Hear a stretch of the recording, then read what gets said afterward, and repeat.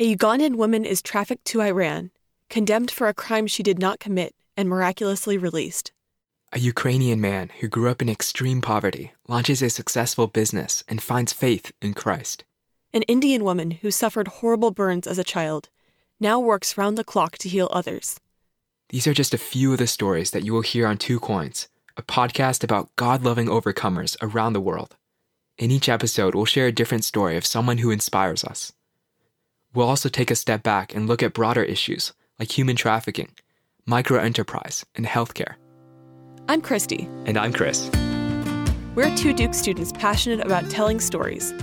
I'm a sophomore from Virginia studying political science, journalism, and French. Outside of classes, I worship with a Christian fellowship called RUF, have long conversations in French, and eat harvest turkey salads.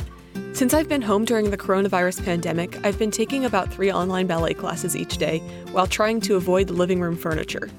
And I'm a freshman from Massachusetts studying political science, English, and journalism.